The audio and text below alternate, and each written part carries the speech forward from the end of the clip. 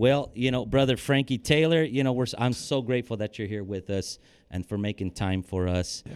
And one of the first things that I like to do in interviews is um, get the story of an individual. And I would really love to hear your story, perhaps in a way that most do not know. Before us coming in here, you mentioned that you were from Fresno. Right. You lived in Fresno in your childhood. Then you moved out here to SoCal area, and then and you said you weren't in church. So there was a time where you came to church, or your family came to church. Right. Tell us your story. How did you come to know God? Absolutely. So I came to church as a baby. So there really wasn't any time in my life where I didn't, I didn't have an opportunity to know God, because, growing up in church, I mean, my goodness, that's all I knew. That was all that was everything for me. So my parents, my mom and dad, they were together several years before they moved to SoCal. My dad met my mom after my mom she had already started her life. She had children young. And they dated for some time. My dad wanted children, wasn't successful up to that point. And so he and my mom being together all these years, they decided to come out here to visit. They had a lot of family here in SoCal on my dad's side. Okay. And so they came out here to visit our family. At that time, a huge number of my family, my grandmother, my uncles, my aunt, a couple of my aunts, a lot of my cousins, they were all in church. And they were over at our old location, which right now we're in Colton, but we were in San Bernardino, located in San Bernardino, downtown San Bernardino. Yeah. And so they came and they visited family, and everyone has a need. Yeah. No matter what part of life you're in, you have a need. Especially if you're not living for God, you have a need. Oh, and so my parents, they had a need. They wanted to change the direction of their life. They wanted to move forward. They wanted to get rid of a lot of the dysfunction that they were that they had in their life. I mean, if I told you their stories, we would be here for 2 hours. Yeah. So anyways, they came, they went to church. My dad, God had already been dealing with my dad, and he started to feel a tug on his heart. And so he went to church, and he was there. And my aunt, she still goes to our church to this day. Okay. She's one of the only persons in our family outside of my mom and my family. And a few others that are still in church. We did have a fall off in our family. However, I do believe that God's going to bring them back. I do believe that. I did want to add that there. But so my aunt, she's still living for God, and she's just a ball of faith, man. Yeah. She's just full of faith. And I just found out recently, I have never heard this story before. Never in my life till I'm 32 years old. Yeah. And my wife tells me, because my aunt told my wife. And I'm like, how in the world did I not know this? Yeah. This story in particular is about how I was born, how I got my name, how my dad got his name. Now, a lot of you know the story of basically how I was born. My aunt, her name is Sharon Martin. She this ball of faith, she prophesied over my mom. Wow. Laid hands on her belly, put oil on her stomach, prophesied and said what I would become, basically. Wow. And so I found out the story that my wife told me just recently, that I had an uncle, and I still haven't found out. I had an uncle whose name was Frankie, and he was a preacher. Oh, wow. It's crazy. Just found out. So that's where my dad got his name. Yeah. So it was on my dad's side. It was my aunt is my dad's aunt. This is my second aunt. And so she and my dad were close in age. My grandmother had my dad at 15 years old, and my aunt, she's like 3 years older than my dad. So they were like brother and sister growing up. And so they were really close. And so there's always been this connection between my dad's children and my aunt. Because she loved my dad, and she's real close. So anyways, so she told my wife this, and I was like, man, I didn't know, but it made sense to the story that I do know. Yeah. The story that you may have not have heard is that my mom, she wanted another child. She wanted to give my dad a child, and they ended up getting of course getting married after a while. Actually, after they had me, but before they had me, they were going through this this life change. They Yeah. felt like they needed to do something. And Right. my aunt kept prophesying, hey, you need to live for God. You know, all this stuff. Came to church. My dad finally got the Holy Ghost. Finally Wow. started living for God. But it was a thing where he was, you know, he wasn't really in yet. Okay. You know, he got the Holy Ghost, but he was still trying to, Yeah. you know, get things together. So he went back home. They ended up finding out that they were pregnant with me. Wow. And it was like 3 months time.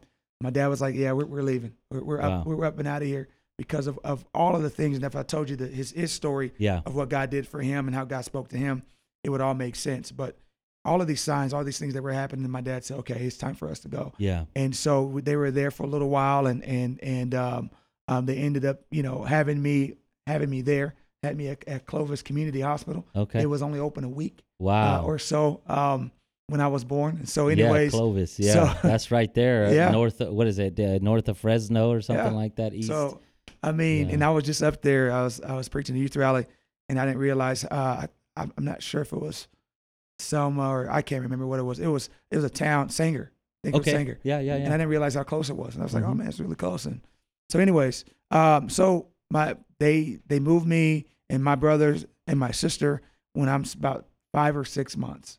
I don't know how old I was, but there was a time where we ended up all together just moving out Yeah. of Fresno. Wow. And there was a back and forth type of situation. We were coming back and going back and whatever. But we ended up just completely moving over to SoCal. And that's when my mom and dad, they started going to church, living for God. And that was all we knew. That was all I knew. And so growing up in church, you start getting the desire to be used of God, the Yeah. desire to want to do something for God. Yeah. And it's all you know. And my Yeah. parents did a very good job of making sure that was all I knew. They Yeah. would go to the thrift store and they would buy tapes. And they were very balanced in a way that, you know, they would get me story tapes, Bible stories. Wow. Back in the day, we had here, if those of you from the Inland Empire know this, then you guys know that we had Story Hour, we had Okay. the Saturday Morning Kids Show, and we had Adventures in Odyssey. Oh And those yeah. are Yeah. all radio yeah. shows I remember listening that to were Adventures that in were Odyssey. on. We also had on a Saturday Morning Kids Show. That's a Saturday. Yeah. Saturday mornings from like 7 to 8 to 9 o'clock. They would play Jungle Jam and Friends, Yeah. the radio show. They would play Paws and Tales when I became a teenager because that just came out. But they would play all these stories that Right. just grounded you, that just Yeah. got you, Right. that gave you. It's a good way to love for the Lord. saturate a child's minds with the Word of 100%. God. You know what I mean? Absolutely. So, And so I knew every Bible story that I could know. yeah. Excellent. It was just I didn't want anything else. Yeah. And so that introductory to God's word, to the things of God, gave me a desire Natural more. desire. Yeah. for more. And so, Wow. but that's my story. At least some of it. There's obviously a whole lot more, but that's kind of how we came here to SoCal. Yeah. Been here ever since. Now we're now my family. I have my own family. Yeah. We're Amen. a part of a legacy. Yeah. That all started with the decision that my dad and my mom made, and then on top of that, my aunt, Wow. saying yes to what she felt. She just Amen. began to prophesy, and Yeah. God honored it, and here we are. Yeah, amen.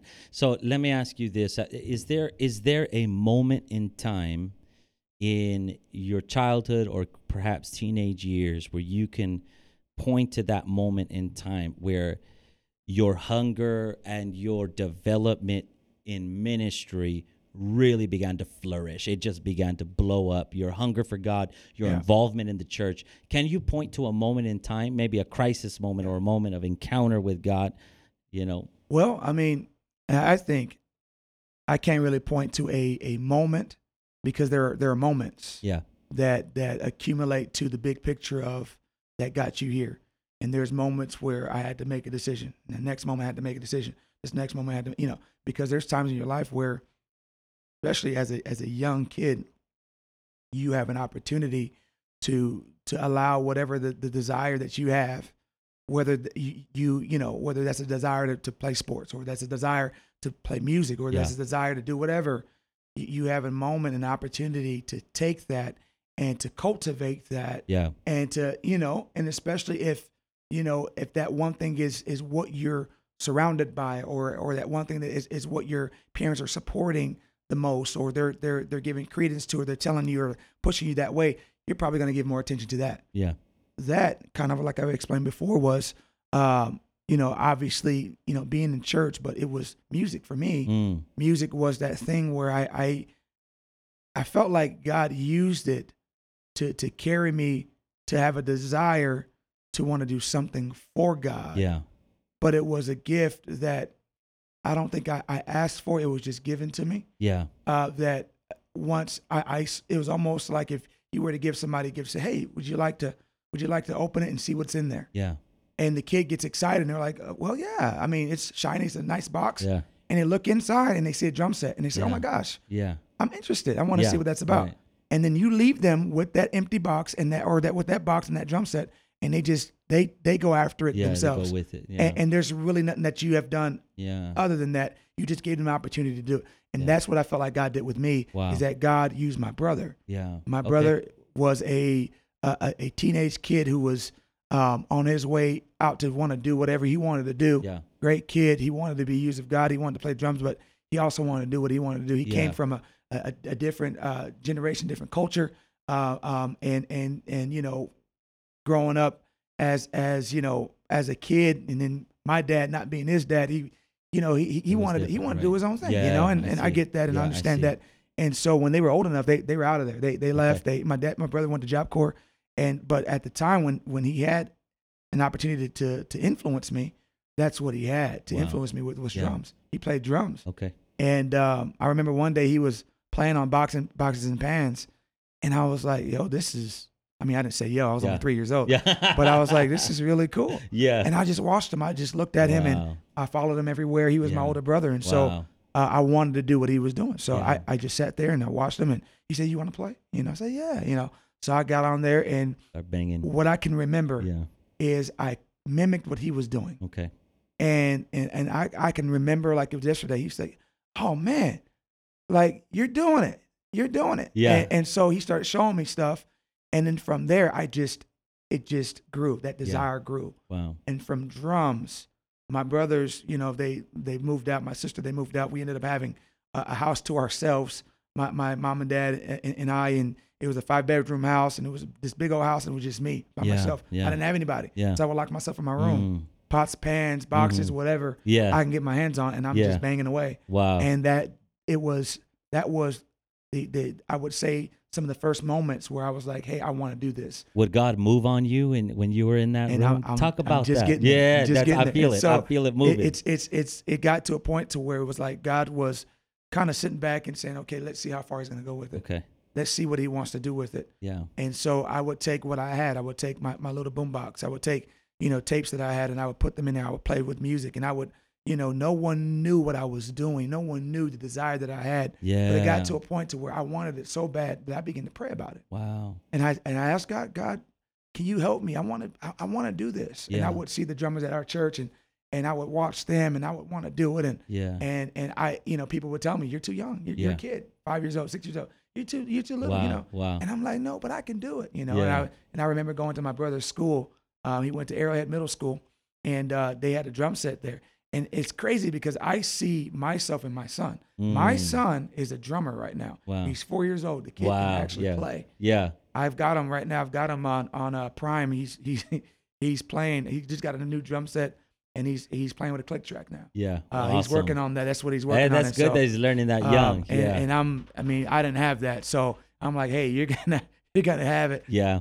And he's picking things up by himself. He's the type that he don't want me to show him anything, but he tries to act like he's too cool for dad to teach him. It's just an act. You can show. So, he'll take what you tell him and practice it in secret. Yeah. But the thing is that he's blowing my mind.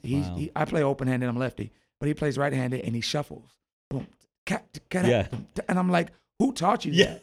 Like I could. That is unbelievable. Wow. He's got ghost notes. He's got double bass. Yeah. It's unbelievable. But anyways, so going back to that reminded me of when I was, I would watch my brother, but my son's the same way in the fact that he like if you say, hey man, hop on the drums, he'd be like, no, I don't want to do it. If people are watching him, he don't want to do it. He's very shy in that way. That was me. I remember going to my brother's school, Arrowhead Middle School, and he said, hey, hop on the drums. You've been asking me that you want to play because he would play at the church. You've been telling me you want to play. Hop on the drums. And there was a lot of classmates around. People were there. And it was after an assembly, and he had just played. And He was like, hop on the drums, man. And I'm like, no, I'm holding on to his leg. I don't want to.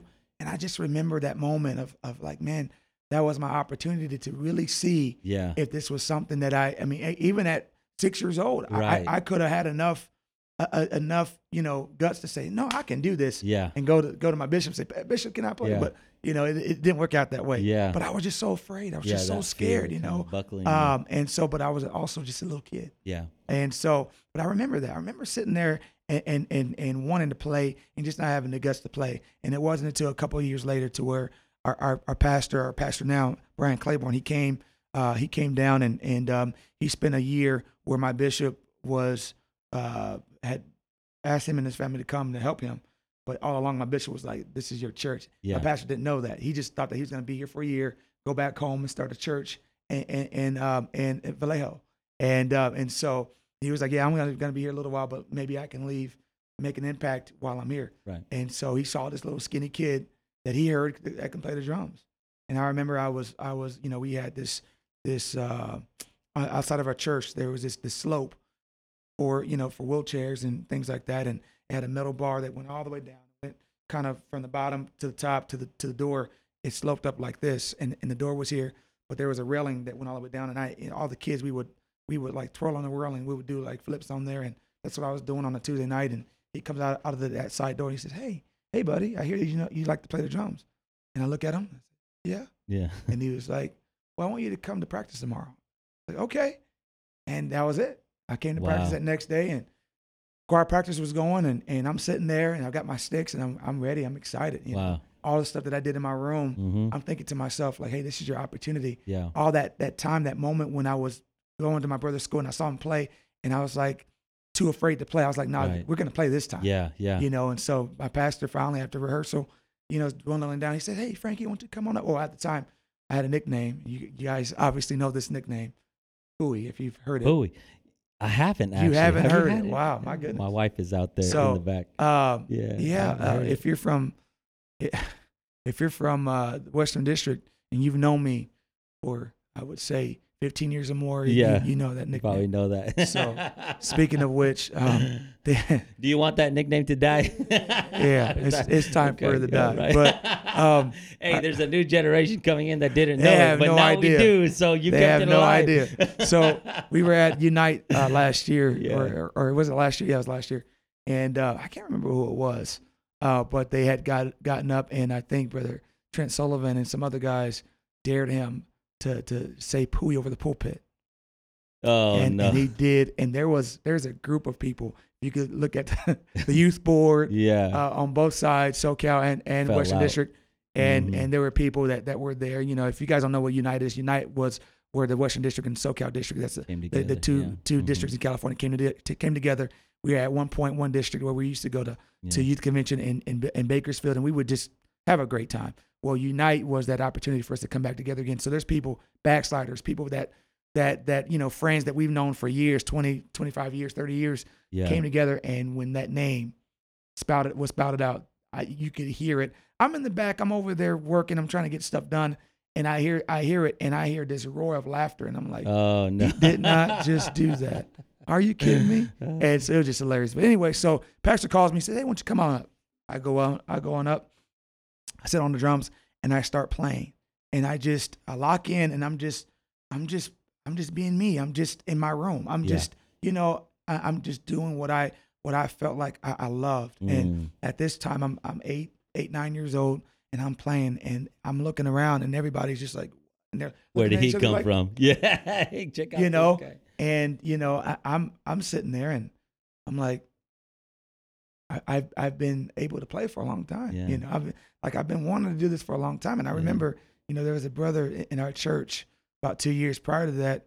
I asked him, can I play? And he said, well, let me see you. Let me see. So I sat down, and he said, let me see you play. So he started singing, and I started playing.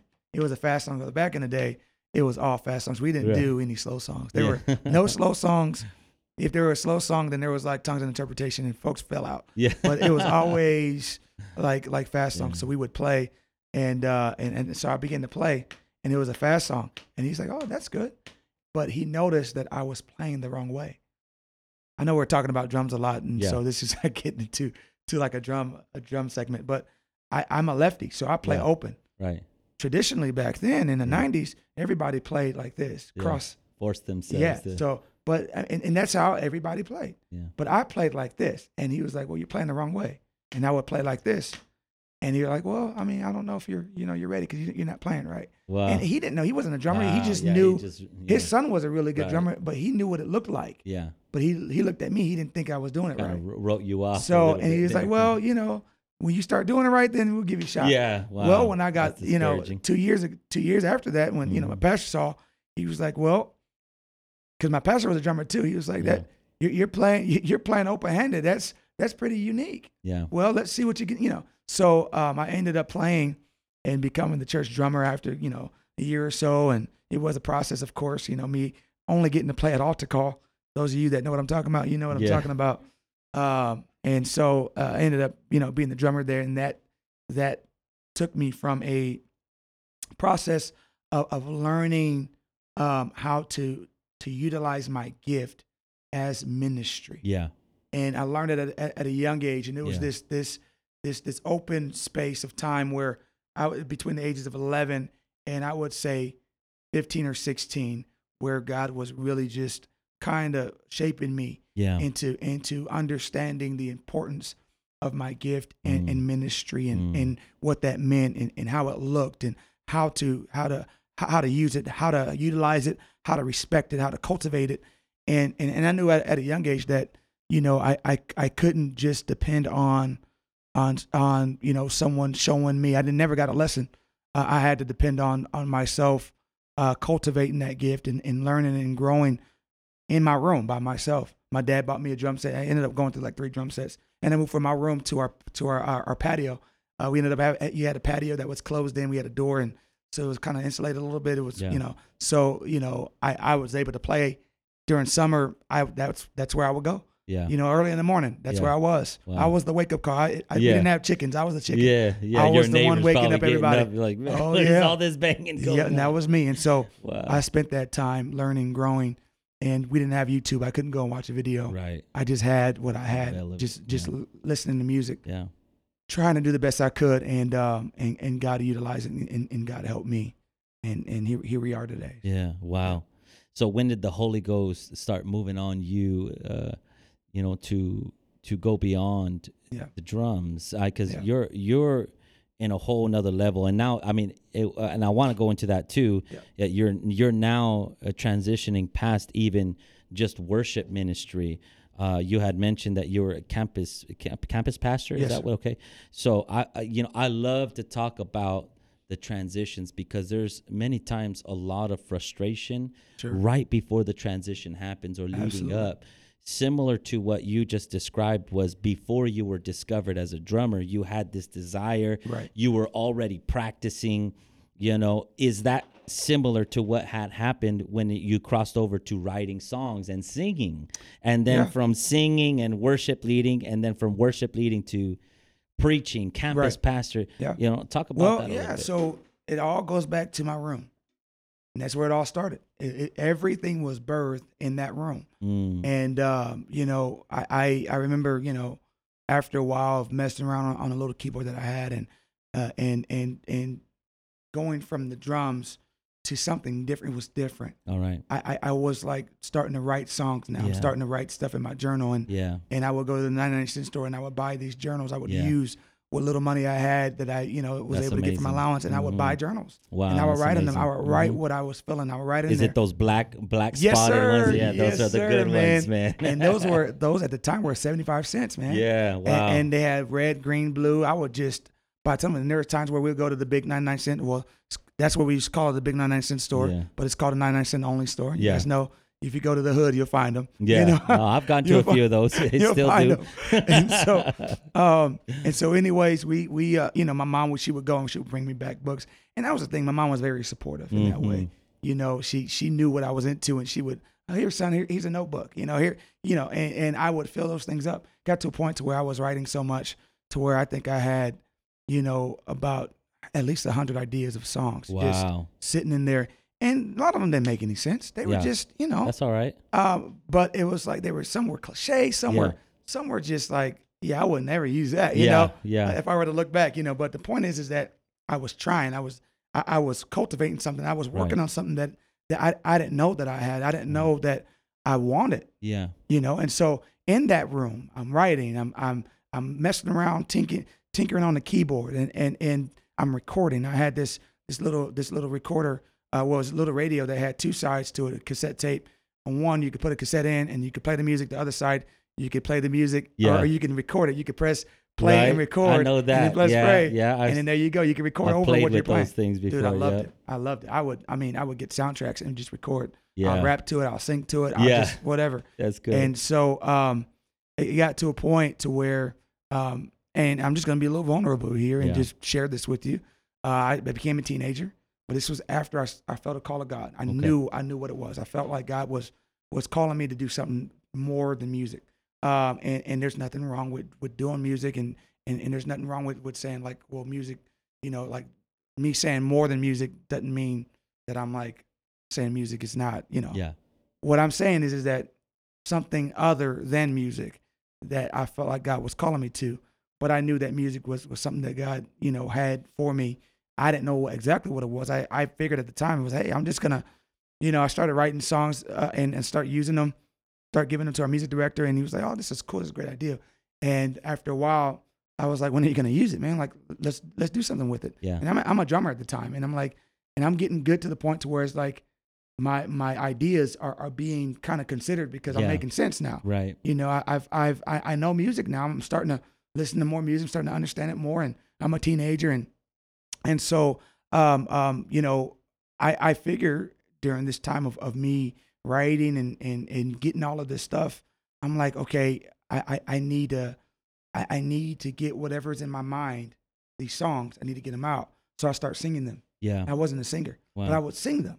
And I didn't know necessarily how to learn how to sing. Yeah. And so I started listening to the different songs and artists that I was like, man, I got to figure out. And I don't even know how to explain this, but it was seriously for me a way for me to learn. I didn't really have any other way to learn. Yeah. I would just whatever I was listening to. Yeah. I would sound like them. Yeah. You know what I mean? Like What I kind sounded of like artists? Ty Tribbett. Okay. I sounded like, you know, and it got to a point to where, you know, I started being influenced by my friends. Okay. And this is where the vulnerability comes in, where started hanging out with the wrong crowd, and I started listening to worldly music. Yeah. And I started sounding like John Legend, and I started sounding like this person. All right. And it got to a point to where God was convicting me, like, hey, okay, you need something was being tainted. You need to turn this off. Right. You need to, and I would literally, remember sitting in the car at the 99-cent store, no less. Right, this is funny that I was at the 99-cent store, and I was singing a John Legend song.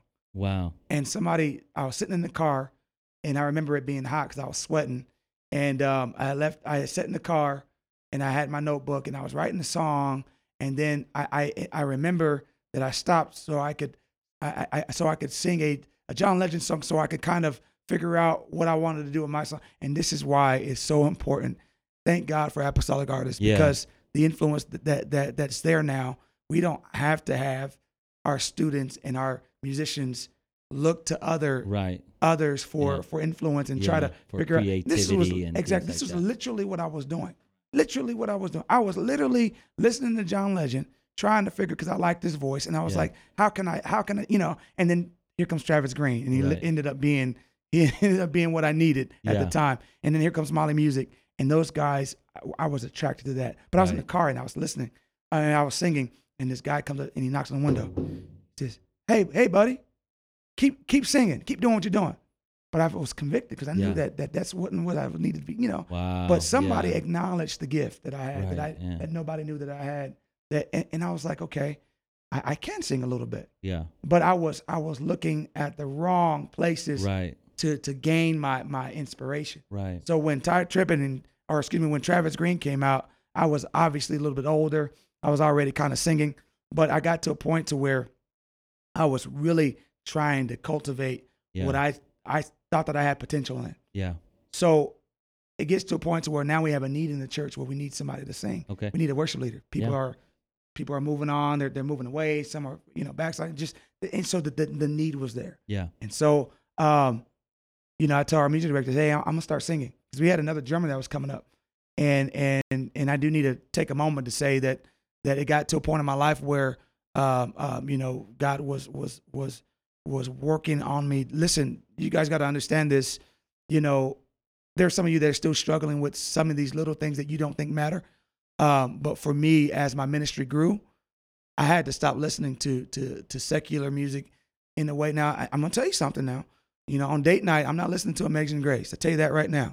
I'm not listening to How Great Is Our God. He's great, but I do have some love songs and some, what I mean? I'm married. You get what I'm saying? Yeah. Like, I'm not talking about, like, I'm not over here listening to some nonsense. Yeah, crazy. But but I do believe, and if your pastor says different, that's, you listen to him. I'm wrong. He's right. But what I'm trying to say is, I had to get to a place to where I was maturing. Yeah. To where I had to stop listening to certain stuff. Right. I don't listen to John Legend anymore. Yeah. I don't listen to all that, some of that stuff that I used to listen. But it got to a point to where I had to grow into that understanding. Right. So I needed to put that out there so people would know. Now, so I want to kind of get on that a little bit.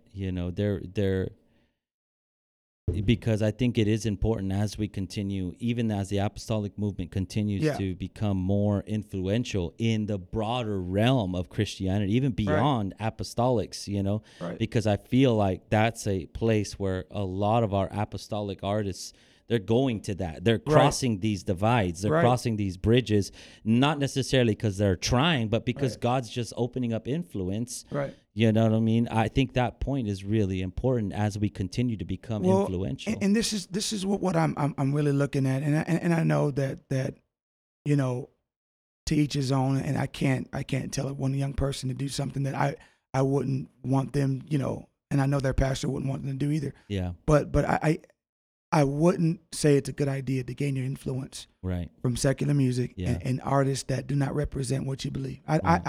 I don't think that's a good idea. I do know that there are some that have cultivated their gift that way and have grown, but I don't recommend that. And that's why I think it's very important that we have influencers, apostolic artists. I just so happen to be one, so I hate to make it sound like I'm promoting myself. But there are other artists, there are other people out there that now we have an opportunity to glean from and look at, and they're excellent. They have cultivated their gift. They have worked at it. They are getting vocal lessons. They are working at it actively. Right. They are actively learning how to write and learning. They're learning how to sing correctly. They're learning how to utilize and play music. And there's guys like Julian Tabarez and others that are cultivating their gift. They're growing. They're learning. They're getting this stuff down. And so when it comes down to learning and growing, I do say that it is good to especially for a young person, because I don't think that they're ready to have that. And I don't want to get in trouble here, but for an adult, I would say the same thing. If they're not grounded, you got to be careful. Yeah, you got to be careful. Even with Christian artists and people who call themselves gospel and Christian artists, I think the environment that we give ourselves over to will be influenced that in our spirits, whether we like it or not. Right. It's going to influence our ideals, our mindset. It's going to influence the delivery of our ministry. Right. It's going to influence, all of that, and it's actually going to affect our ability to appropriately do it God's way, do it the way that God wants to do. We have to protect ourselves 100%. from those kinds of things. It's absolutely necessary. I mean, and when it comes down to it, you have to go back to, your relationship with God, and you have to look at that. And when you're in a relationship, there's something that happens between two people, where if I'm in a relationship and I know that they don't like this thing that I'm indulging in, then I'm going to back up from it. When you're in a relationship with your wife, there are things that she don't like, and you know that, and I'm not going to even have this conversation because I know that she don't like it. Yeah. I'm not even going to entertain this idea because I know that she don't like it. Same way with you God. Want to be pleasing to. Exactly. And when we are in a relationship with God, that's what you have to look at. You have to go back to your walk with God. And when you're in relationship with God and you know God and you guys have a prayer life and you're consecrated, the Spirit of God will tell you Yeah. what's right and what's not. Right. You'll feel it. You'll feel Yeah. it checking your spirit. Yeah. You'll know it. And when you feel that, I believe that it's very important that we follow through and we adhere to what God is saying to us and what God is doing, especially in that moment. Because I remember there were times where, as a young teenager, I just wanted to be cool. I just wanted to have friends. I was always that skinny kid, that nerdy kid that a lot of people didn't think that was cool. And once I started hanging out with the cool kids and start doing some of the cool kid stuff, I started getting friends. People started thinking I was cool, but it was that moment in my life where I was like, man, I know what I need to be doing. Yeah. This is not This it. is not my identity. This is not it. This is not who I am. Right. And the things that my friends were doing, I was feeling the check in my spirit. I knew what I had talked to God about. I knew what I felt in the Holy Ghost. I knew what I had told God that I wanted to do. My yes to God. Yeah. And I was like, you know what? Yeah, I'm good. I don't need certain things in my life. Now, let me ask you this, going on that same subject here. Is there an aspect of a cool kid following, cool kid attitude that can even influence the Pentecostal movement and the Pentecostal community, where there's a group of perhaps individuals that everybody looks at as like, oh yeah, they're cool. Oh, let's emulate them. But sometimes just because people don't call themselves Pentecostal doesn't mean that they have the right heart and the right spirit as well. Absolutely. And I think we have to be careful that we always look up to spiritual people, people who have a true hunger for God, not the kind of people who identify themselves with the fact that they got invited to sing at a district conference, or they got invited to sing at this, general conference or youth congress. And now you can walk around like you're a Pentecostal superstar, Well, here's the deal. You got to be responsible with what you've been given. Yeah. You have to. And I've learned that, especially in the last couple of years of traveling and especially being home. My wife and I, we're locally here at our mother church. We're the assistant pastors, and this is the church that I grew up in, and I've got friends and people here that I've grown up with, and now I'm their, I'm one of their pastors, and so going out and traveling and rubbing shoulders with some of our heroes, and I have to come back home, and I need to practice humility, and it's absolutely. like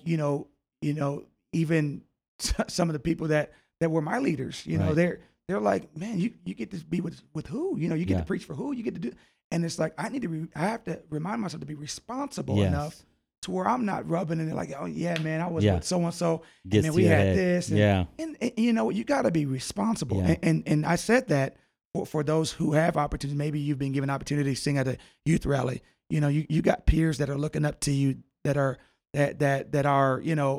that want that may have that same aspiration. Yeah. And you have to carry that with humility, with the responsibility of that influence that you have to say, you know what, I'm not going to brag about it. I'm not going to talk about it. Right. And there's times where I have to check myself when I'm giving illustrations of how God, gave me the opportunity to lead worship at Youth Day, at General Conference, or gave me the opportunity to be a part of NAYC, both of them. And so it's like the last two that we've had. And so it's like there's moments where you just have to be wise. You have to remember that people are watching you, and people are depending on you. God's depending on you to carry that with humility, carry that with a sense of responsibility. Certainly. And I think that's very important. Yeah. And to answer your question about the cool kid thing, I think that's what it's about being responsible, about having that mindset of look, I have to be a good steward of the things that God gives me opportunity to do, and people are watching me. God told me a few years ago, I need you to be responsible with the influence that I gave you. Yeah. And that's, I was in the car with my wife on our way home from church, and I heard it as clear as day. And I looked at my wife as if she said it to me. I'm like, did you just say something? She said, no. And I said, well, that was God. He just told me that I need to be responsible with the influence that he gave me. And that was leading up to me recording an album. That was me leading up to doing all the things that he was allowing me to do. And I think it's important to understand that if you have influence in any way, you got to be a good steward of it. Yeah. You got to be a good steward of it. That's very important. Very Absolutely, because and then it's a doorway. It's a doorway for God to use you to influence the broader church, and we have to realize that the church is bigger than ourselves. 100%. The kingdom of God is bigger than me. It's bigger than the church that I go to. It's bigger than the college that I went to. It's bigger than the district that I'm a part 100%. of. It's way bigger. It's way bigger. And many times when we create silos like this, or groups or cliques or individuals where we're not handling our opportunities responsibly, 100%. we're marginalizing other people who do not seem or threaten our position within the king, or we think that it threatens our position within the kingdom of God. We shut down the very doors that God is trying to use to bless the kingdom of God. And that's is something that I see is different in this, what feels like a new era in apostolic music. Is I see an incredible amount of collaboration, an incredible amount of talent and powerful ministry coming together and sharing hands for the purpose of the kingdom of God. You know what I mean? 100%. And that is something that is so beautiful to see, so powerful to see. And that's actually the church becoming the one body that it's supposed to become. You know what I mean? Yeah. And I think, to add to what you're saying, I've seen in the last few years with all of the artists that we have in our movement that have been recording original music and things like that. And it really affecting our churches and our conferences. And I mean, we had, since COVID, we've had numerous conferences where it's been all apostolic music. Yeah, that right there that's never happened. Yeah, and that's incredible. I think though, one of the things that I would say for especially our watchers and listeners, we need your prayers. We absolutely need your prayers, because there's always that peer pressure of finding that the most popular artist in our movement to put on our record so that we could be able to you know. And it's like, that can become cliquish. Yeah. But I do believe that it is important to collaborate with one another. It is important to come together. I think that is, that shouldn't be your goal. It's like, oh, I got to get James Wilson on my record. Right. It's going to blow up. Right. No, I mean, we've thought about that. We've all thought about that plenty of times, right? But it's more so of like, hey, what can I do to, first of all, cultivate the gift that God gave me? Right. I want to do a great job. Right. I want to offer God a sacrifice that is pleasing to Him. Absolutely. And I wanted to make an impact on this generation, on the church, on our world. That's what it's outside of the church. That's right. And it's like, if there is a Draylen Young or David Jennings or a Charity Gill or Frankie Taylor or James Wilson that is a part of this, then hey, you know what? God's going to use this. God. And pray, you know what I mean? Yeah, and it's God. Like when it comes down to it. But if they can't make it, do it anyway. Record it anyway. You have to have confidence. Give God the glory. You have to have confidence that if God gave you something, that you need to give it your best. Don't just put something together and say, hey, man, this is, and I'm not saying this is a mindset, but there could be someone that says, I'm just going to write something. I got a little bit of potential. I'm going to write something, and then I'm going to get somebody on it, and then I'm going to. No, it don't work that way. No, it don't work that way. It doesn't. I would say, to find a prayer room. Right. Find a prayer room, man. If you really feel that God has called you to write songs, God has called you to music ministry, to called you to be an artist. I know some folks don't like that term, but it is what it is. I mean, if you have a job, and they give you a title, that's what you are. That's the title that you serve at your job. And I'm a minister, but I'm also an artist, and I need to treat it that way. I need to treat some of the things that I do in that facet, because there is an artistry to it, but there's also a ministry that goes along with it. That's right. If you do not respect the artistry part, you will crash and burn. I guarantee you. Yeah. It's happened before. Yeah. Folks, they say, I'm just a minister. Well, yeah, you're a minister, but you need to respect this thing. You got to do it with excellence. Yeah. You can't just redo Amazing Grace and think that it's going to sell that.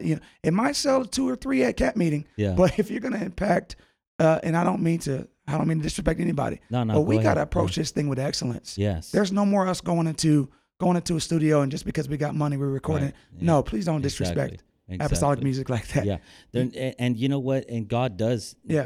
honor that hunger and that desire for excellence. And there 100%. is I believe no that. way that excellence cannot be united with anointing 100%. and the power of God. And There is no way that Right. it doesn't have to be separate from each Right. other. And you don't 100%. have to be carnal and be You excellent do not. at the same time. That's it. You know what I mean? That's it.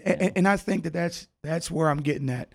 And I do want to apologize. If I sounded harsh or if I sounded like I was attacking anybody, I wasn't. But I mean, we've seen it many of times where there's people that had the good intentions to do something, Yeah. and it just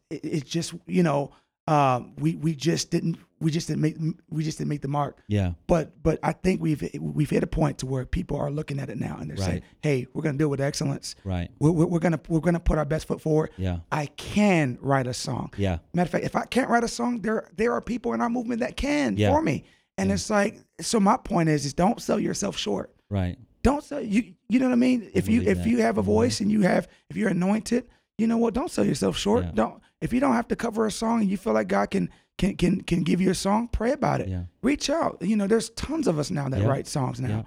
And we would love to write for you. We would love to help you. And I believe in the excellence part of the ministry that we are a part of. I believe that, and I believe that's important. I believe that it's worth protecting because now you're seeing it. Yeah. There are people all over the world singing these songs. Yeah. That's the truth. They're singing these songs, Yeah. man. And when it comes down to it, I want to see whole conferences outside of our movement singing our songs. Yes. Not because we can say, oh, man, 100%. look at this. No. Because we know the sacrifice. We know the prayers that were prayed. Right. We know the consecration. We know, Yeah. and I'm not saying that we're better than, no. What I'm saying is, I know these guys. Yeah. I know how they're living. Yeah. You hear what I'm saying? There are some folks that they're not living what they're singing, and that is a travesty. Yeah. If you're not living what I'm talking about, Right. I'm talking about folks that some of us revere. I mean, I had to stop following some of these mainstream. I don't want to name drop. No, but I had to stop following some of these me too. mainstream Christian and gospel artists because I see them singing one way, but they're living a completely different way. Are you kidding me? Yeah. I'm like, I mean, bro, it's like, this is like, you got to have at least some sense of decorum. Yeah. I'm not telling you to live one way and then in front of us and then live another way behind us, but at least have a sense of decorum. You get what I'm saying? And I'm being transparent today, Yeah, and that's good. kind of stepping Very outside good. of my just kind of being proper or whatever, but I'm just being that's real. Excellent. Yeah. Like bro, we need this for our generation. Absolutely. If we are going to move, if you really want people in the grassroots, if you really want them to start writing songs, right? If you really want them to start being excellent, right, then they need this kind of conversation. Absolutely. Because it's going to help put guardrails on their hearts and their minds as they proceed forward, and God begins to bless them. Yeah. And they can understand, and they need to be able to understand that you can be powerfully anointed in ministry and still not be right with God in your personal life. That's facts. That's facts. you see these mainstream artists. I know exactly what you're talking about. There's some of them where I'm like, that was a powerful song. Right. And look at all these people worshiping God on this YouTube video. Mm-hmm. Like, I can tell that God is moving on their hearts and their minds, and something special is happening there. Mm-hmm. But then I see their daily life, and I'm like, wow, that is a fearful thing to be used by God in some ministerial and kingdom capacity, but not understand that your personal life has to reflect your ministry. I feel this in the Holy Ghost to share. There's a lot of influencers in our movement that they have a lot of followers. And I was talking to somebody recently that said that they were around, I don't want to name drop, but they were around very famous musicians. And they were just being themselves. They were being apostolic. Mm-hmm. And they said that, through the time that they were hanging out with these guys, they would ask them, do you do this? And they were like, no, I don't do that. Do you cheat on your wife? No, I don't do that. Do you smoke? No, I don't do that. And these guys are playing in churches. Yeah. These guys are literally doing these things. Literally doing these things. But the other guys that from our movement, they were like, no, we don't. And they were like they didn't want to let them go. They didn't want them to be away from them. And one of the guys that told me this, he said, I was telling my buddy, I was like, man, we got 3 a.m. We got to go. We got a church service in the morning, and they were like, no, we want you guys to hang out with us because there was something about them that they gravitated towards. That they knew that they were doing the same thing. They were ministering in churches. They were no less feeling the presence of God. But there was something about their lifestyle that was like that was attractive. Like, you don't do this. All the guys that I know that are musicians, that are gospel musicians, they're doing this stuff. And I'm not, and I am by no means, if there's people that are outside our movement that are watching that are watching this, I don't want you to think that we think that everybody is living in sin and stuff. But there are some folks that they just think that playing the piano is a job. They get a check and they can do what they want, and it's a gig. It's a gig, and it's not. It's not. It's so much if you're going to do something for God, you're doing it for God. Yeah. It should. I believe that it should match your lifestyle. You should live that way. So and so, anyways, what I'm saying is that our influencers don't just. I need y'all to hear me today. Yeah. And I could tell you this right now. I hate posting. I absolutely hate posting on social media. I know I have to because I'm an influencer. Yeah. So I have a media a media director, manager that does it for me. A lot of times, if it's personal stuff, I post it. But because I just hate doing it. Yeah. But what I'm getting to is this: is that we have to start posting things about our life. Yeah. How we live when we're going out and we're hanging out with our family and we're doing stuff.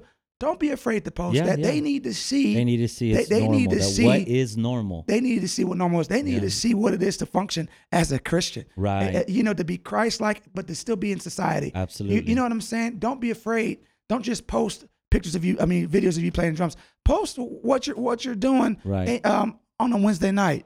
Yeah. Don't let them just see you playing drums or singing a song or just let them see you getting into your word. Yeah. Let them. I mean, I'm not saying to show up, but they need to know what your lifestyle represents and what you do. I believe there's power in that. Yeah. If you're gonna influence them, at least give them a little light of your life. Like, hey, you know what? Today, this is what I read today in devotion, and this is what encouraged me. Maybe this is something that y'all need. And in that, you're showing, especially, I'm really serious about this. If you look at the music aisle, the musician aisle, it is heavy. With people that are they just don't have a relationship with God. They just don't have some. There's a lot that do, but some they just don't. Yeah. This is gigging for them. Right. But there are some that don't. That's all they know. Yeah. They when you've lived in dysfunction for a long time, that's all you know. It's been normalized. It's just what you know. Yeah. But it comes to a point to where we need to be responsible. We need to be good stewards of our influence, apostolic influencers. Let them know. Let these people know that are watching you. Now we got the influence. Yeah. Now people are looking at us. Now people want to know. Yeah. Like okay, I see what they're doing. I mean the quality's there. Yeah. The anointing is there, so they're trying to figure out what's going on, and so they're watching. They're watching these guys. They're watching the David Jennings. They're watching the Julian Tabarises and the Gabriel and all these other guys. They're looking at these guys, and they're like, man, there's something about. Let me check these guys out. Right. And so, don't be afraid to let people know how you live. Yes. And they need to see that. Yeah. I believe that's important. Now, all you have to do is to point that back to the Word of God, to the Bible. If you look at the individuals who would play the instruments in the Old Testament, it was nobody more or less than the Levites themselves. Right. They were the Levites, those who ministered in the temple, those who gave sacrifices to God. And you have this label in the Psalms called to the chief musician and to the sons of Asaph. Yep. If you look into the history of the chief musicians, okay, these were individuals that were selected by King David to interpret the prophecies and the psalms that he wrote. So the singers and the musicians were responsible for actually joining their spirits with the very spirit of David so that they can sing those prophetic songs in the sanctuary 100%. And impact the people of God. 100%. There is no place in the scripture for a musician and a singer that does not consider themselves a Levite in the temple of the Lord. Good. That actually sets a really important standard for us who are in music ministry, us who are in this, to see it more than playing the drums. It's more than singing in a mic. It's more than being the background singer. No, but when the music began to be played, then the prophetic unction could come in, and God could then speak to the people of God, to his people, because the musicians ushered in that prophetic presence, you know.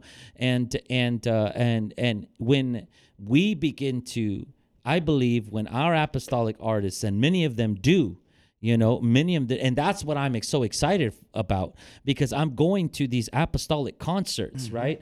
And some people are criticizing, oh, okay, how can we have a concert? You know, what is this, a concert? But when I go to these concerts, I'm actually coming to a church service. You know what I mean? I'm coming to where the flow of God is moving. 100%. And this may be a live recording, but I am so excited to see that they're still allowing the flow of the Holy Spirit to come through there. And that's the important thing. And I think that's something that it's growing in time. Like I just mentioned, you know, a little bit ago, people don't like the word. Yeah. People don't, you know, and I think that we've got to continue, like I said, being a good steward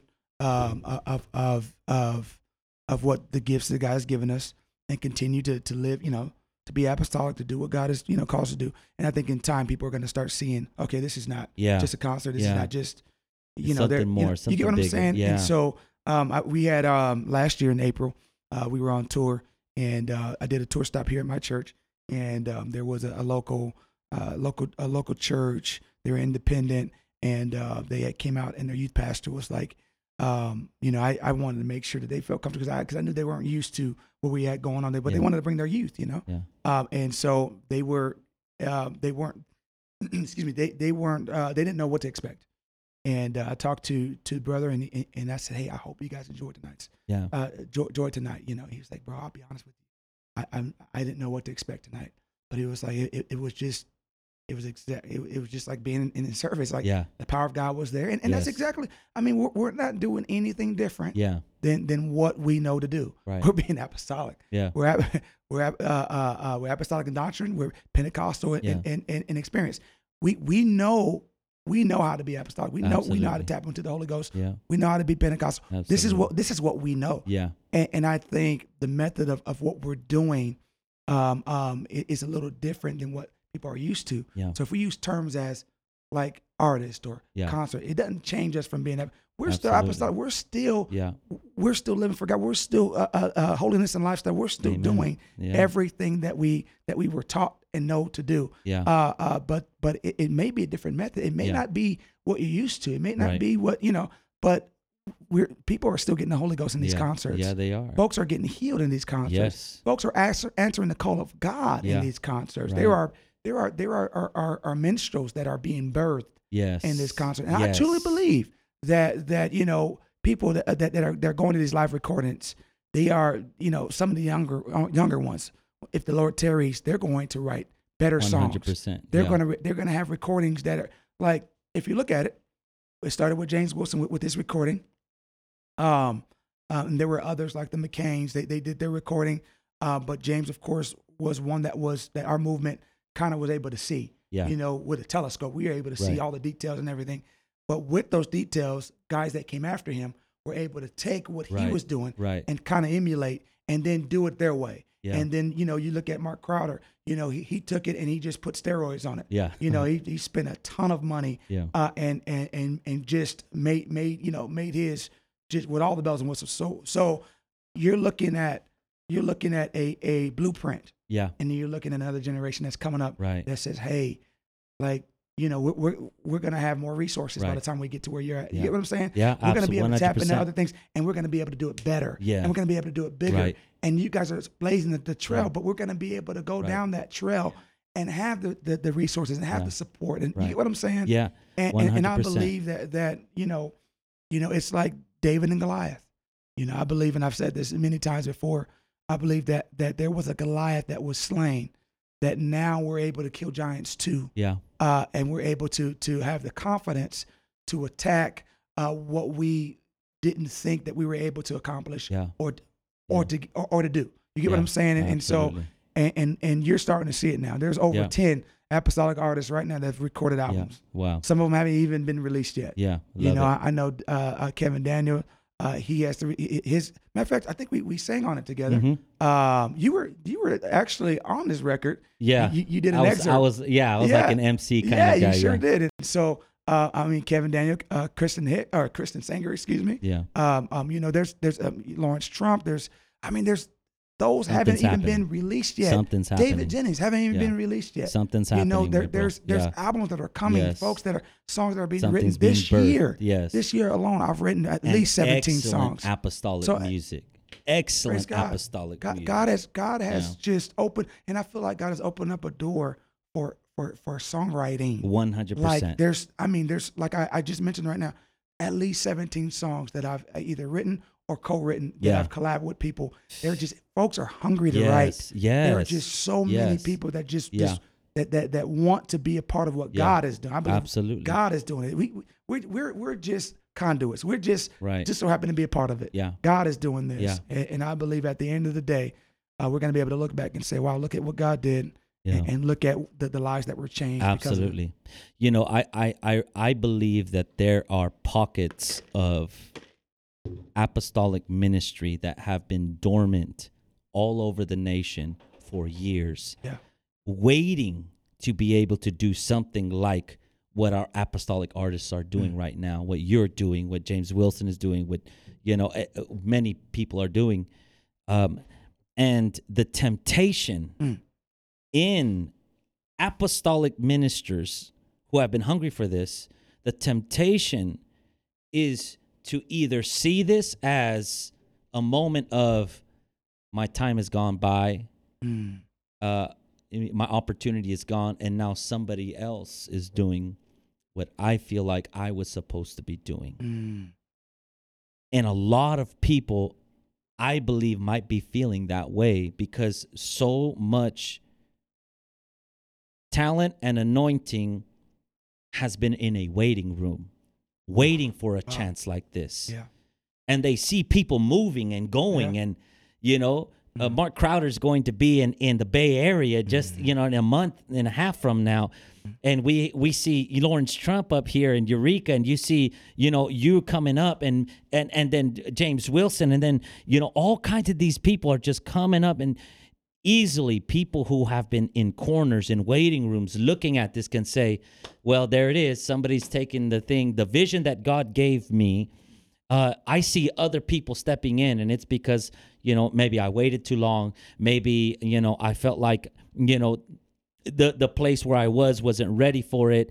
I think we need to be very careful not to see this flourishing as a restricting, anything that might restrict our ministries, but actually a sign that the iron is getting hot. Right.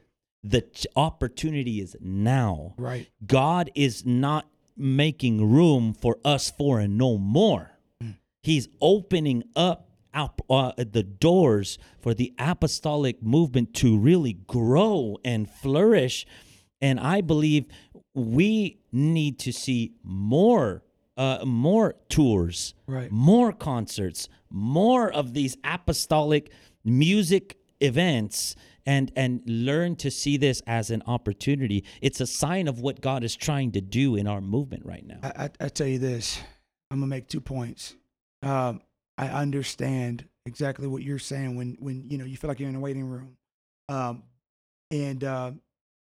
in that, I remember when James had dropped his announcement for his recording, and it said songs for the church. Yeah. And I felt like I was in that waiting room because I'm like, God, I've had this burden for years. Yeah. To write songs. Come on. I had this burden to write songs for our churches to sing. Yeah. And I'm telling you, I told Aaron Barbosa this, and my producer Axel Rios. I was telling them this for years. I'm like, man, we need to do songs for that our church can do. And I felt like it was falling on deaf ears. But thank God for my producer. He got to a point to where he was like, bro, let's just do it. Let's just do it. And it wasn't until I saw James's his post, I was like, the time is now. Yeah. We can't wait no longer. The time is now. We got to go. We Yeah. got, you know, We and gotta I move. felt like God was like, okay, I've been waiting Yeah. for you to stop being scared Yeah. and stop being afraid. I just didn't know how to do it. And I think that's where everybody got to. We just didn't know how to do it. Yeah. We Right. we didn't know. I mean, at But this something point, was there. Something was a there. desire, There was a God-given there. desire was there. But I think what we tapped into was the resources of connecting with your friends, connecting with the Yes. talent that's here. Yes. You know what I mean? Yes. We started connecting with people in our movement that have the talent. Yeah. That they match the talent that's on our radio. Yeah. I mean, Absolutely. they're matching it. They're tremendous. And so tremendous it's talent. like, man, and they have good hearts. absolutely. They have good hearts. Absolutely. And you know, like I mentioned, you know, Aaron Barbosa, if you think about it, he is probably one of the most talented people. Mm-hmm. Like, I want in to our get him movement on and this outside of podcast. like, I want to like get him here. He's incredible. Mhm. He's a songwriter. He's a musician. The guy is amazing. And it's like, it's almost like I feel like I'm in the waiting room for him. Yeah. I'm like, dude, the world needs to hear you. Yeah. Like, oh my goodness, the stuff that he's produced and that he can do. And so when you look at it, I don't think we're far off Yeah. from God. Watch this, Yeah. from God opening up an opportunity. Yeah. I'm talking about a revival Yes. through the music. Yes. And this is what I mean. And I don't know if I'm prophesying or what, but I've talked about this a lot. Yeah. Go ahead. If you feel the unction, bro, go ahead and say I it. truly believe this with all my heart, that it's going to get to a point. Yeah. I've seen Toby Mac do it. I've seen Kirk Franklin do it. I've seen Maverick City do it. They go city to city to city Yeah. to arenas. Yeah. Watch this. And when they go to the arenas, they pack it out because people know their music. Yeah. You want to know why people know their music? Because they have collabed with one another. Yeah. They have supported one another. It's supported. They're Yeah. working with one another. Right. They have this. I mean, obviously they have resources that back them. They got labels, what have you. The radio stations are playing it, so a lot more people are hearing it. So there's a lot more that can have access to it. Yeah. However, I'm believing with all of my heart that before God comes back, if God is going to like pour out His Spirit, and there's going to be a big revival, I believe Yeah. that the music side Yes. is going to be a big part of it. Huge. In a part. way that we're going to go from city Yes. to city I believe in it. stadiums. Yeah. All apostolic artists. Yeah.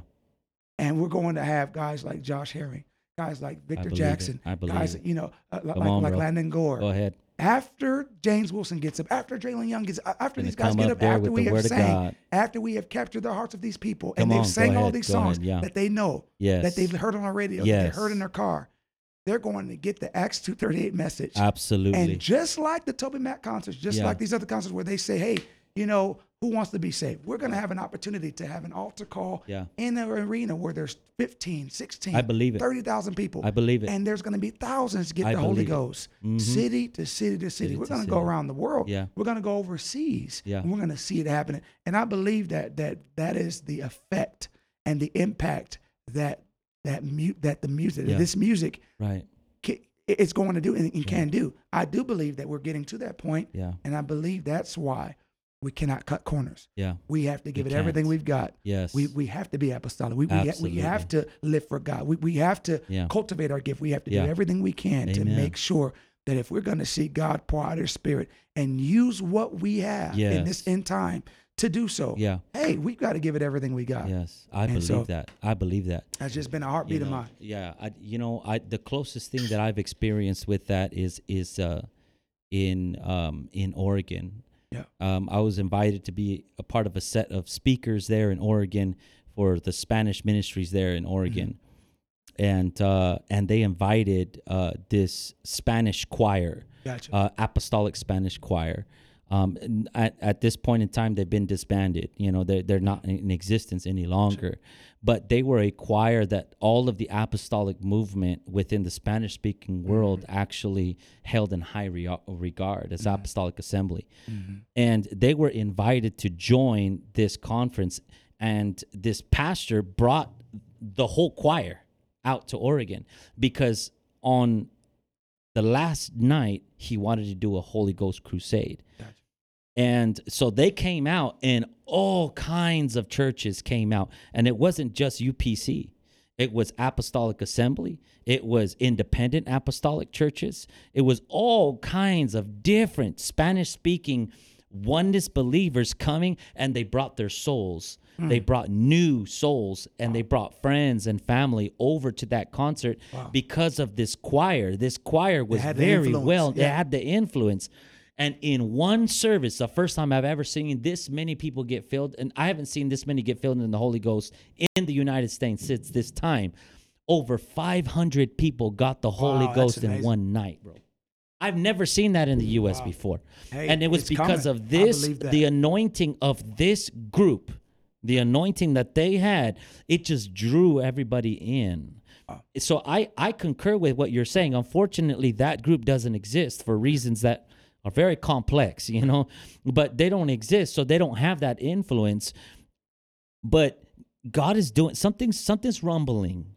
And this is the word that came to me. Okay, there's a story in the Old Testament where there was an army of the Lord, an army of the nation of Israel. They were waiting to attack an enemy, and I don't know the exact story. I need to find it. And the Lord told them, when you hear the sound of a going, then go. And it was this sound of a going, almost like the wind that was hitting the trees, and it was this feeling and this sound of a going. He said, then attack, then move, because at that point in time, God would be with them. Amen. I hear a sound of a going in the apostolic movement. I believe that. I hear the sound of a going. And you know what? I'm not a musician. Right. Okay, I'm not a singer.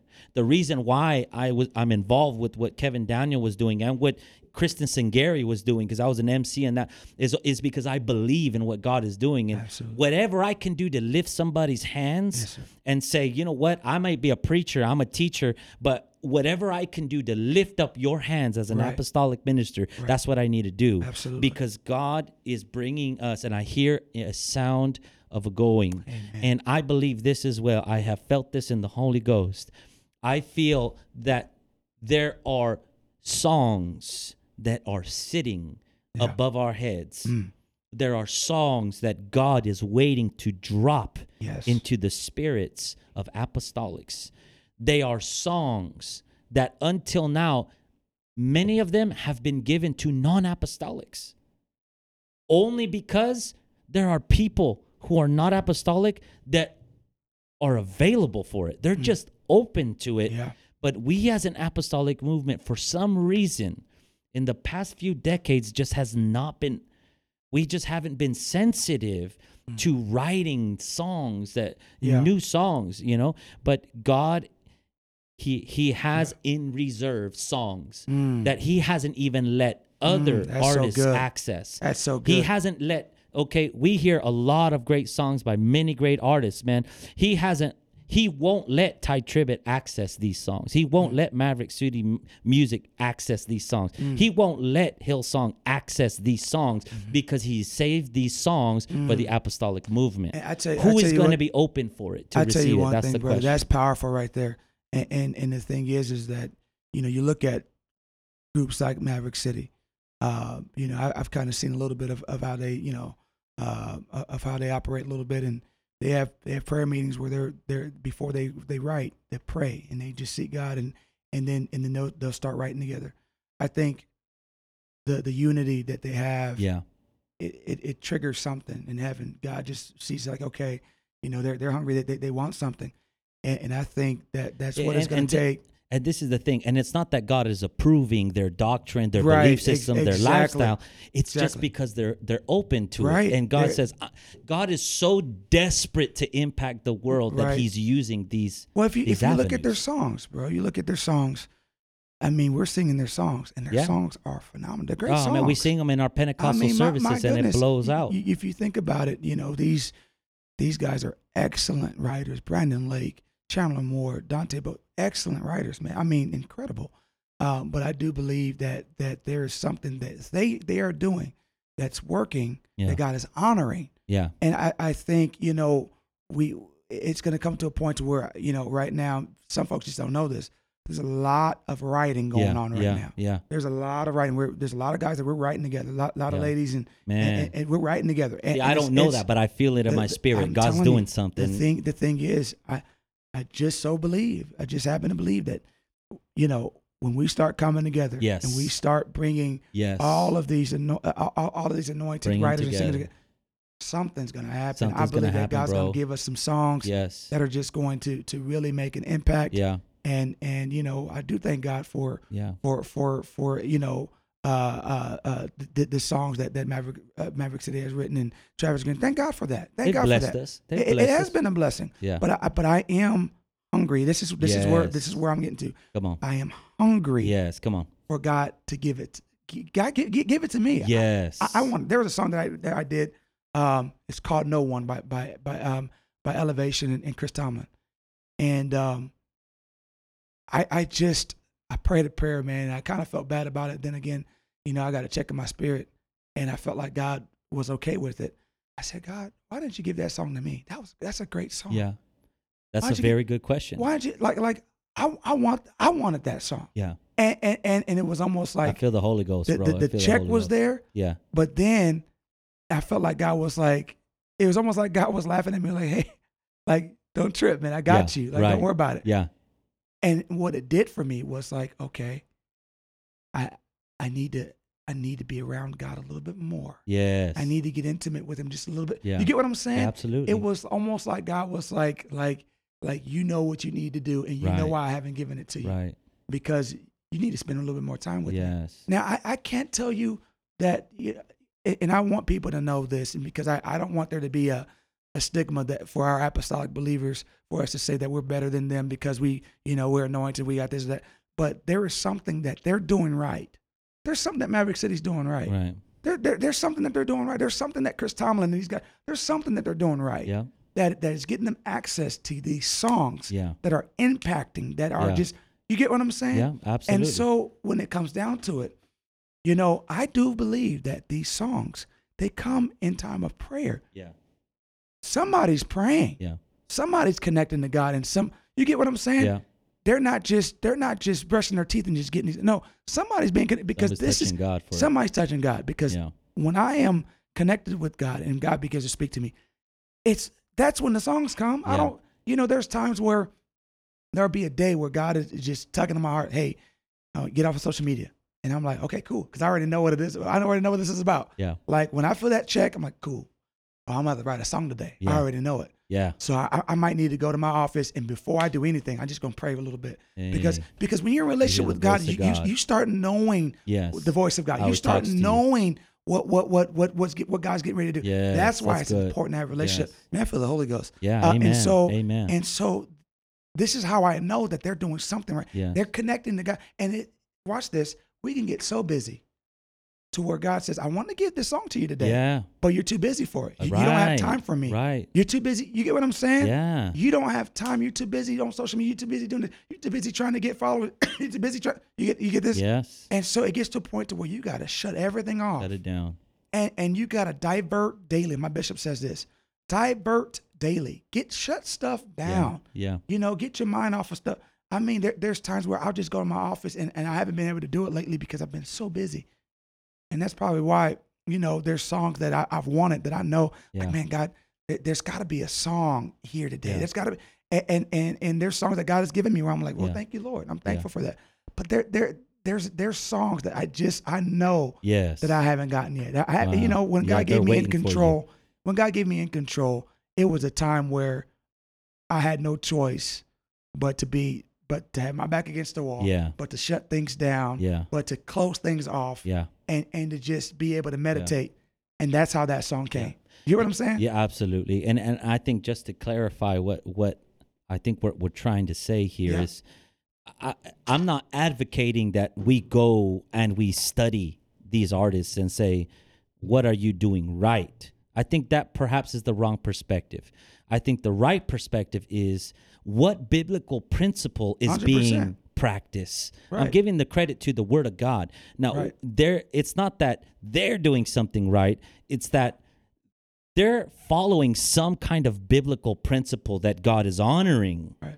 So what biblical principle can I follow to get access to these songs that are waiting for me, that God has prepared for me? It's like God has them behind a door. So And God is you just waiting confirmed- you for just me confirmed to it. learn how to open that door to access them. I believe that it's connected to prayer and praise. Yeah. I believe that, and the Bible talks about you enter into his gates with thanksgiving, we enter into his courts with praise. But there is a chamber that is closed off Yes. for intimacy. Yes. You hear what I'm saying? Come on. When you praise God, anybody can go into the outer court and praise. Anybody. I mean, my goodness, the Bible says that if we don't praise him, the rocks will.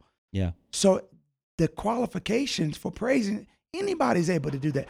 But when you get into an intimate place, Yes, yes. if you look at it Yes. in medieval times, and they had castles and they had courts, they would bring gifts to the king. They would bring folks that would come to the court. They would come and bring gifts. They would come and bring things. That's a picture of praise. Yeah. But it was those who had special invitation. Hear me today. I'm in the Holy Ghost. Go ahead. Who had special invitation that got to the inner court, Yes. that got to the chambers where the king got comfortable. He took off his Yes, robe. He yes. took off his shoes. He got Yes. comfortable. He was able to take his signet ring and give favor Yes. to those who were in that chamber. Right.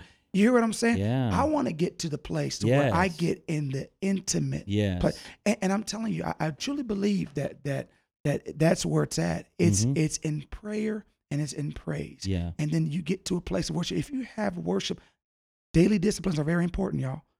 Very important. Yeah. Very important. If you have incorporated prayer and praise in your daily discipline, I'm telling you, if you have tapped into that, I kid you not, there are times where you're not planning for it. Yeah. God will give you songs. Yeah. I'm on an airplane, God's giving me songs. Yeah. I'm brushing my teeth, God's giving Wow. me songs. I'm at McDonald's getting a Happy Meal for my kids, and I got to stop in the middle of Ooh, ordering come on. and say, hey, excuse me real quick, roll up my window, and, Yeah, and go I ahead. record. Yeah, You hear what I'm come on. saying? And there's Mhm. times where you have to tap into Yes. that. And if you are Just be available. amen, if you are in even after prayer, Mhm. even after you Yeah. have tapped into it, God won't always give it to you right then. There's times where you're just in the middle of your day where Yeah. God says, hey, I got something for you. Yeah. Are you available for it? And if you're able to receive that and tap into Mhm. that, I truly believe with all my heart, obviously it is going to take some time of getting used to spending time with God, getting to know when Yeah. God is speaking to you. Worship leaders, you know what I'm talking about, where you follow the Holy Ghost when you're leading worship, and all of a sudden you get a check and you say, Yeah. okay, I can't do this next song. I got to go somewhere else. Woo. You hear Come what I'm on. saying? Yeah. We have to be willing to And you have listen. to you have to hear it. Yeah. There's so many times where that has happened, and we've changed the song. Pastor got up and said, "Well, I don't know what just happened, but Brother Frankie just that song was not on the list, but it matches up with Right. my message. Yeah. It's literally the title of my Right. message. Wow. And I'm like, well, it wasn't me. I It believe was the Holy that. Ghost. Yes. And it's adhering to the Word of God Right. when it's spoken to Yeah. you. It's being able to know and, Right. and recognize Yeah. that voice. Yes. You can only recognize it when you have a relationship with God. That's right. When you've connected in prayer. Yeah. You hear what I'm saying? Yeah. If you connected in prayer, I believe that. I truly believe that's probably how Maverick City's getting it. I'm not saying that they have. I don't want to be a person, a judgmental person in a way. So I don't even want to get on their doctrinal beliefs. But I do believe that God honors prayer. I believe Yeah. that. Yeah. And there is obviously something that they have done right. And I do believe that it's time that if you're not doing it, you ought Get to on pray it. and connect with Yeah. God. Get in it. Connect with God. That's how That's you're right. going to get these songs, man. Amen. I just telling you something that I know. I can't tell you how you do it, but I know how I do it. Yeah. If I'm going to, there's times where I don't sit down and I just go to writing. There's times where I have connected with God in my prayer and my devotion, and I've asked God to just open up my mind, quicken my thoughts, and That's when good God has placed a prayer. gift Mhm. on you, Mm-hmm. when it's on you, sometimes it just comes out of you, Yeah. and so if it's on you, you'll know it. Yeah. But I do believe with all my heart that when you begin to pray and connect with God, and you ask God for things, God will pour it out on you. Yeah. Excuse me. The Bible says in Psalms, delight yourself in the Lord, and He will Yeah. give you the desires of your Amen. heart. If you delight yourself in God, I believe that. If that is something that God has placed on your heart to write and to do something for God in that aspect, I'm telling you, I do truly believe that God, Yeah. He'll pour it out on you. Yeah. He'll pour it out on you. a lot of this, I think, is necessary because it is actually the counterbalance to excellence, right? Because excellence will take you to, I've chosen these 3 songs. We've practiced it all week long. I got the click tracks available. I got the what are they called, the multi tracks. I got the multi tracks available, and we're gonna do it, right? And so excellence drives you, okay, to not play messy, not sing messy, but everyone's together, Preparation, and in this ministry as one unit. But then our excellence cannot be that thing that we lean upon, you know, to get us through to the service. Because if the Holy Ghost does speak and he says, don't do that last song, that song's, I want you to do this different song. Do the minstrels have enough trust in that process to not get thrown off and say, oh, what are we doing? Oh, what, you know what I mean? You know, I think what you're talking about is actually that counterbalance. We cannot afford to miss both. Let's do excellence, but let's not allow that excellence drive us into, you know, and I'm calling it carnal, but not because it's necessarily sinful, but because it's human, it's rational.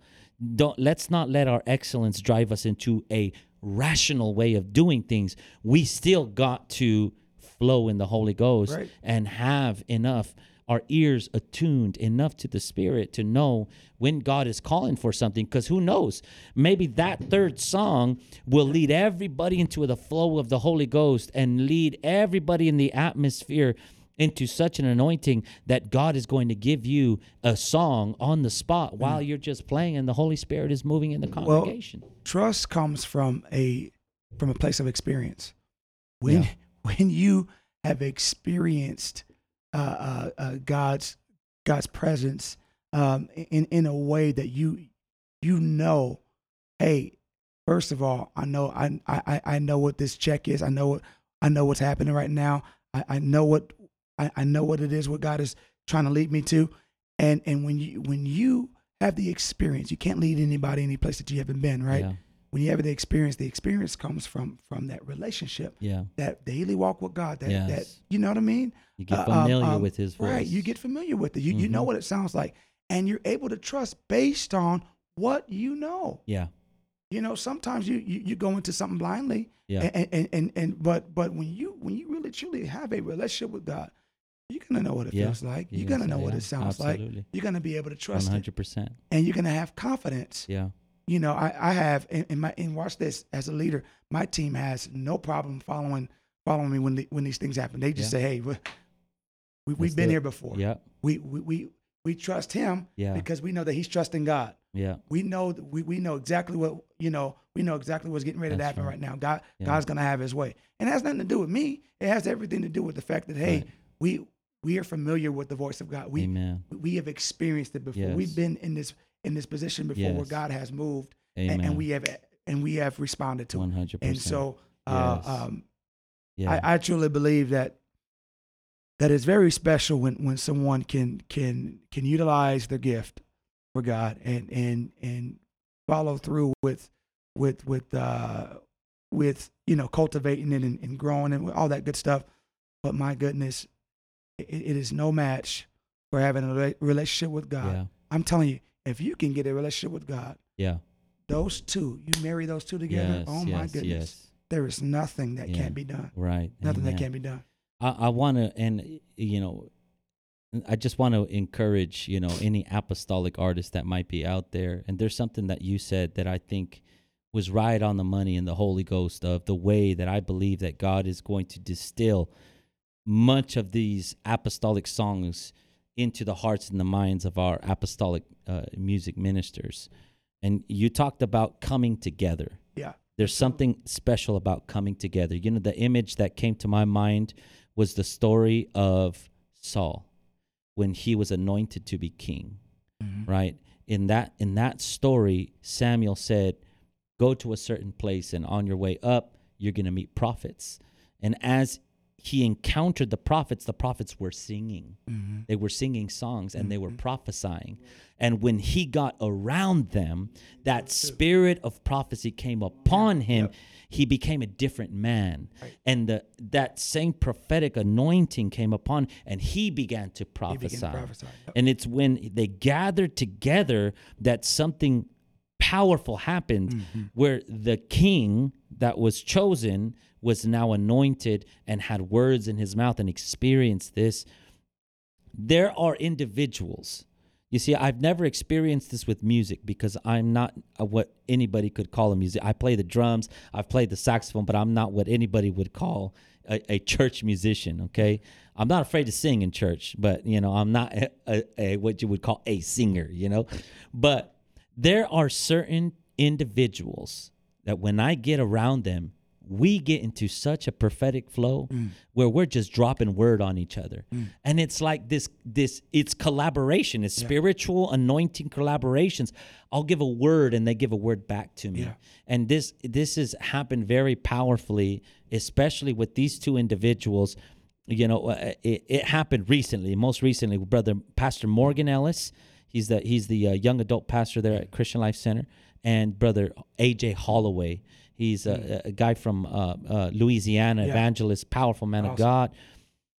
When we are sitting together at the same table, oh my Lord, we just begin to talk and talk and talk. And it's like nobody's talking over each other. It's like the Holy Ghost prompts us to speak and let speak, speak and let speak. And we begin to talk about the Word of God. We begin to talk about prophetic things that the Lord is doing. We finish each other's it's like we finish each other's sentences. The Lord will give me something that other individual has been thinking about already, and it is this amazing moment of life. Yeah. Where we just start talking and talking, and I have no doubt that, we're all three of us are preachers, that we end up integrating these kinds of things that we received in this spiritually creative moment. Absolutely. And we take it to our churches, we take it to the conferences, we take it to these events. That same anointing does not have to stay amongst preachers and ministers and pastors and bishops. You know what I mean? This is exactly the same thing that will happen when our apostolic ministers worship after service or get together and just start singing songs. Yeah. Just sing songs together. Just like Saul began to prophesy, when everybody began, you're going to start singing new songs to God. New songs are going to be given. God's going to give new songs, anointed songs, and something fruitful is going to happen there in the Holy Ghost. That's awesome. I believe it. I believe that. I believe that that's what's going to happen. Something's coming. I believe that before it's all said and done, we're going to see something big happen. Yeah. I do know that the mainstream CCM world, they know who we are. They've there's many people that have started singing the songs already. Many churches that are, well known or what have you. But I do believe that there's something that's coming that God is orchestrating. He just kind of preparing us, getting us ready, doing things right now that is just setting the stage for something I believe that's big. Amen. And it might be multiple things that come our way, but I do know that one day we are going to see a great outpouring. And I believe that with all my heart that the music aisle is going to have a huge part to play in that. Huge part. I believe that. Will. So, Jesus' name. Amen.